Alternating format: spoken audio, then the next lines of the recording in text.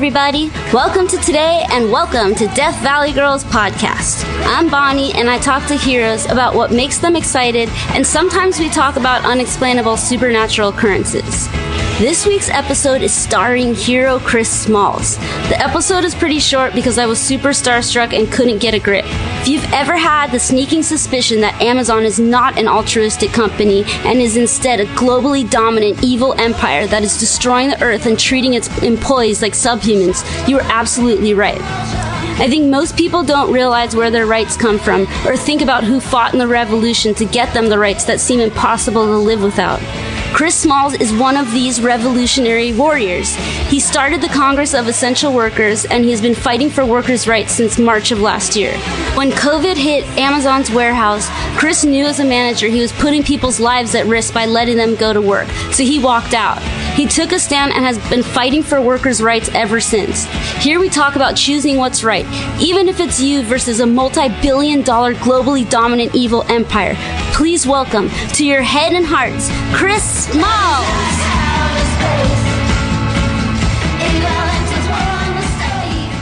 Hi. Hello. Thank you. Thank you so much for being here.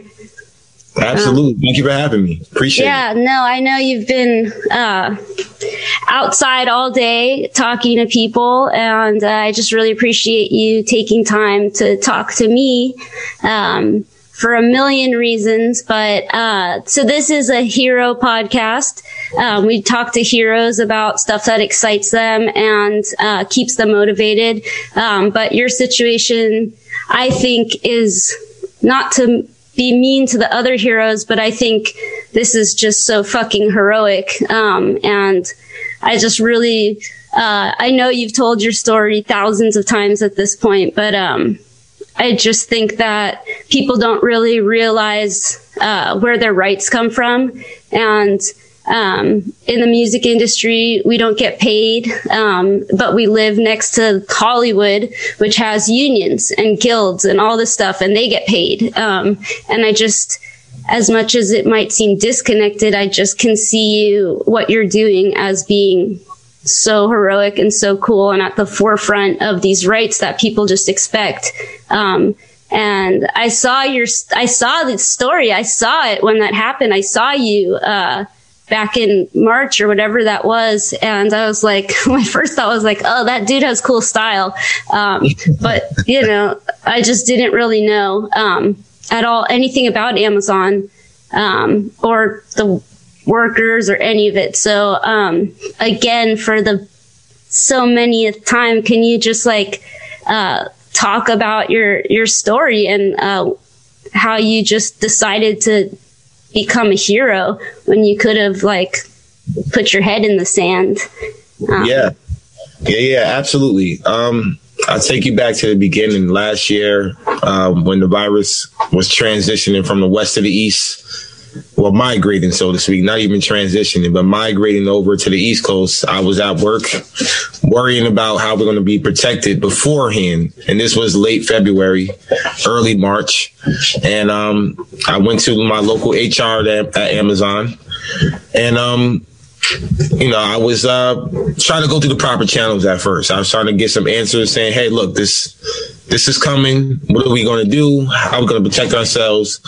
And in response, you know, the HR was like, you know, if you don't feel safe, you can stay home with no pay. And I'm like, well, okay, that's cool. But like, you know, that doesn't pay bills. So I'm like, I used up all my time. I used up all my vacation time. I used up all my paid time. I have nothing else to do but to come to work. So it wasn't really a good option, obviously. And that's for me and the other 5,000 employees that report to that building. So that's when I started to send out emails behind the scene, trying to get some attention drawn. Obviously didn't get anywhere because New York was the epicenter at that time. And I had to go back to work mid-March. And now colleagues, employees in my department were physically sick. Every day it was somebody new with a different flu-like symptom, dizziness, fatigue. Some were even vomiting. Some were just couldn't finish their 10-hour shift anymore. So I knew it was already in that building. And that's when on March 24th, that's when I came in contact with my colleague who happened to get the test. And you couldn't even get a test if you were healthy. So the fact that she gotten one and came back to work, I knew that she probably was going to test positive, which she did days later. But had I not sent her home, she would have been around hundreds of employees for 10 more hours for a number of days in a row. So anyway, 2 hours after that interaction with her, I sent her home. She went home because she just looked terrible. And we had a meeting that day. And the meeting, management told me, my bosses and higher ups told us, the supervisors, not to tell anybody that somebody had already tested positive 2 weeks prior. So they knew about a case and wasn't telling us. And they told us not to tell anybody else because they didn't want to cause a panic. So that was my last time working with a company right there. There's no way I was going to allow myself to just be complacent about that, knowing this information. So that's when I started to recycle those emails, and I came back to the building not to work, but I told my supervisor I'm going to be off the clock this week. And I sat in the cafeteria for 10 hours a day, telling the employees the truth that they've been exposed already and we need to close this building down. So at first, that's what we were originally trying to do. We marched into the general manager's office every day, sat in the cafeteria every day. And at the end of the week, they decided to quarantine just me and nobody else. Nobody that came in the office with me, nobody in the office that was higher up, not even the person I ride to work with. So that told me right there that they were just trying to stop me from telling the truth. Yeah. And then, I obviously broke that quarantine to continue with the protest on March 30th. And then 2 hours later, that's when I was terminated. And then a week after that, that's when Jeff Bezos and his top general counsel, David Sapolsky, and his VPs, they had a meeting pretty much to have a smear campaign on me, calling me not smart or articulate, and to ironically make me the face of the whole unionizing efforts against Amazon. So they felt like that would be a better way to address the media than to answer questions about health and safety. And Jeff Bezos, the richest man in the world, signed off on that. So after that came out, that's what really motivated me to really fight back and make them eat their words. Yeah. And that's what found, the Congress of Essential Workers. Yeah. And ever since then, we've been, traveling the country, protesting at every one of his mansions. I know you joined us when we went to Beverly Hills. So yeah, well, it's amazing. I mean, it really. I've read that you just said that you love being out with people, and that's your favorite part is just getting on the street and talking to people. And I can relate that energy of just performing or just getting the word out is like nothing else. But walking with you in the street, I mean, it's so powerful. And then to go to this house you can't even see with 30-foot gates and all of this stuff, and it's I just felt like at the beginning of this all, it was an opportunity for them to kind of choose how to show other companies how to be good about labor. It was an opportunity, and it just seems it just became, it's just such a monster, and it's so cool that you are fighting against it, because it's literally it's literally the most evil thing in the world versus you, who's so nice and and just I'm nice when I want to be. Yeah, I mean, but you're not trying to do anything except get what's fair, and it's just they have all the money in the world, they don't need it, nobody needs it, and it just seems like it got worse. And I don't know that much about Amazon. They just listen to us in the very beginning. They could have avoided a whole lot of bad PR. Yeah. But instead, capitalism, that's just how it works. They don't care about anybody else. They got to exploit people. They got to retaliate, and they got to use their power and money to try to crush people. That's what they do. They want to crush everybody and benefit off of the working class. And now, the tables have turned a little bit. We're not there yet. But the tables is turned as far as, like you mentioned, the people being aware now. A lot more people are aware of what's been going on with these companies. Well, I think it needed a face. I think, it's like if something's going to be the evil guy, there's got to be a good guy, and that's you. And it's like, I just think that you've done so much in a year, but like with your podcast and just getting out there, it's like, it's building up, and it's like, it sucks that it couldn't just come tumbling down in a year, but it seems like it, makes sense that it might take more time than that. But you're doing so much work. You're working every day, and it's amazing. And I think a lot of people do know, about this and about you, and, but I guess one question, if you don't mind me asking, is like, I don't really understand what it means that Jeff Bezos stood down, or what. I don't really understand what all that means. He resigned as CEO, so okay. He's no longer the CEO of Amazon. He is on the executive board. Okay, so, does that mean anything? Yeah, it means that nothing's going to change. Okay. Basically, it just means that instead of us pointing the finger at him, he wants us to point the finger at the new guy, Andy Jassy. Okay. And it's probably was some legal advice, to be honest with you, because of all the lawsuits that's coming out, mine specifically.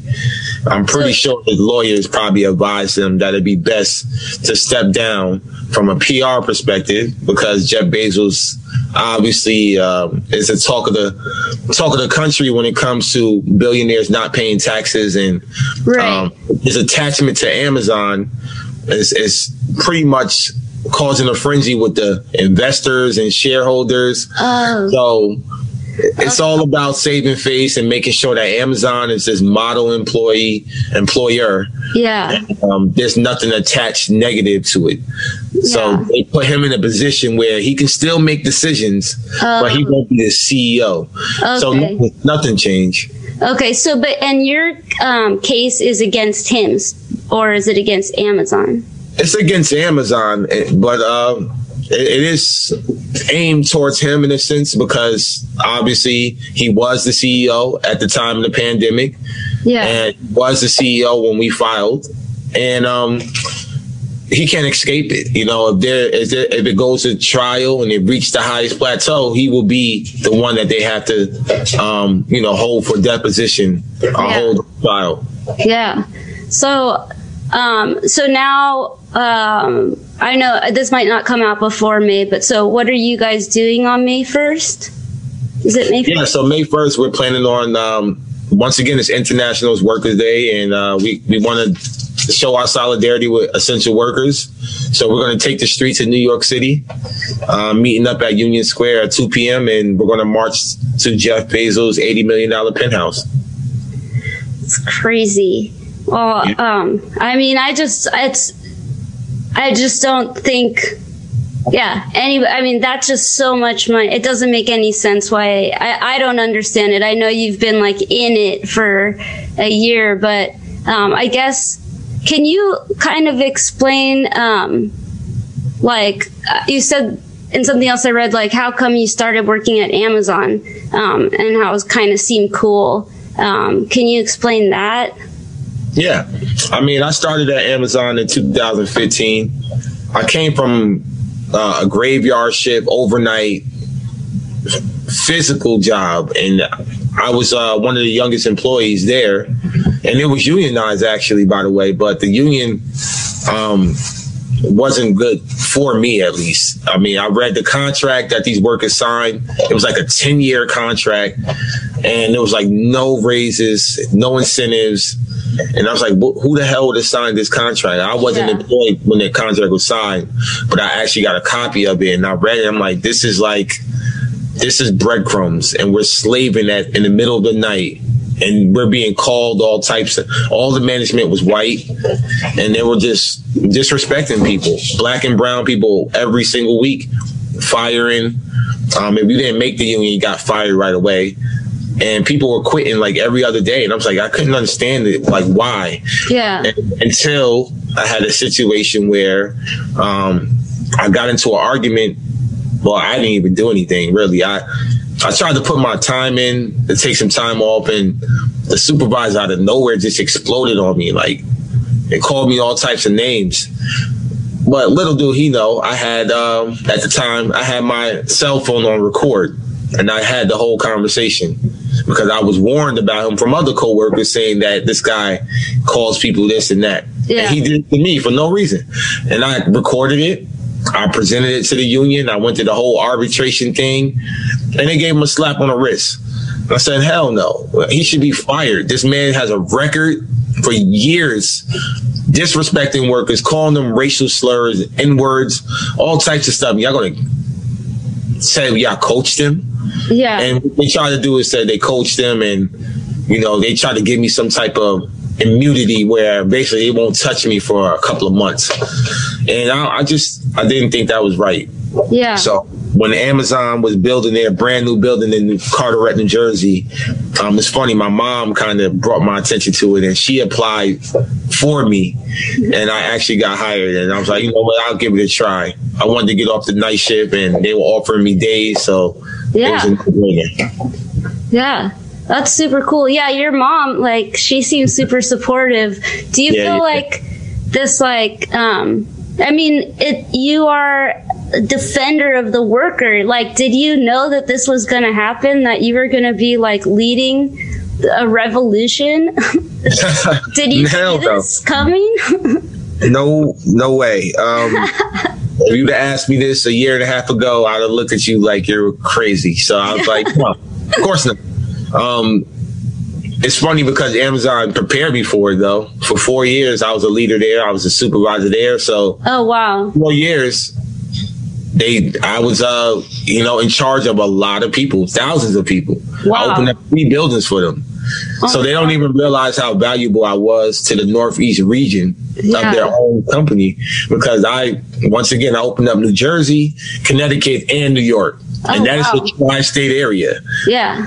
So imagine how many people I trained and met, and it's thousands. Yeah. And their supervisors, I trained a number of them that are now general managers of buildings. So the experience that I have, the leadership that I have, Amazon prepared me for this, so to speak, when it comes to activism. It's the same thing. The only difference is I'm on a different team. Yeah, no, that's so cool. I didn't know that piece. Just that, they trained you, or you got trained. You trained yourself, I guess. But that's so cool. So even that's amazing. So you're like a born leader, because not everybody would like rise up, and become a supervisor and stuff. And that's really cool.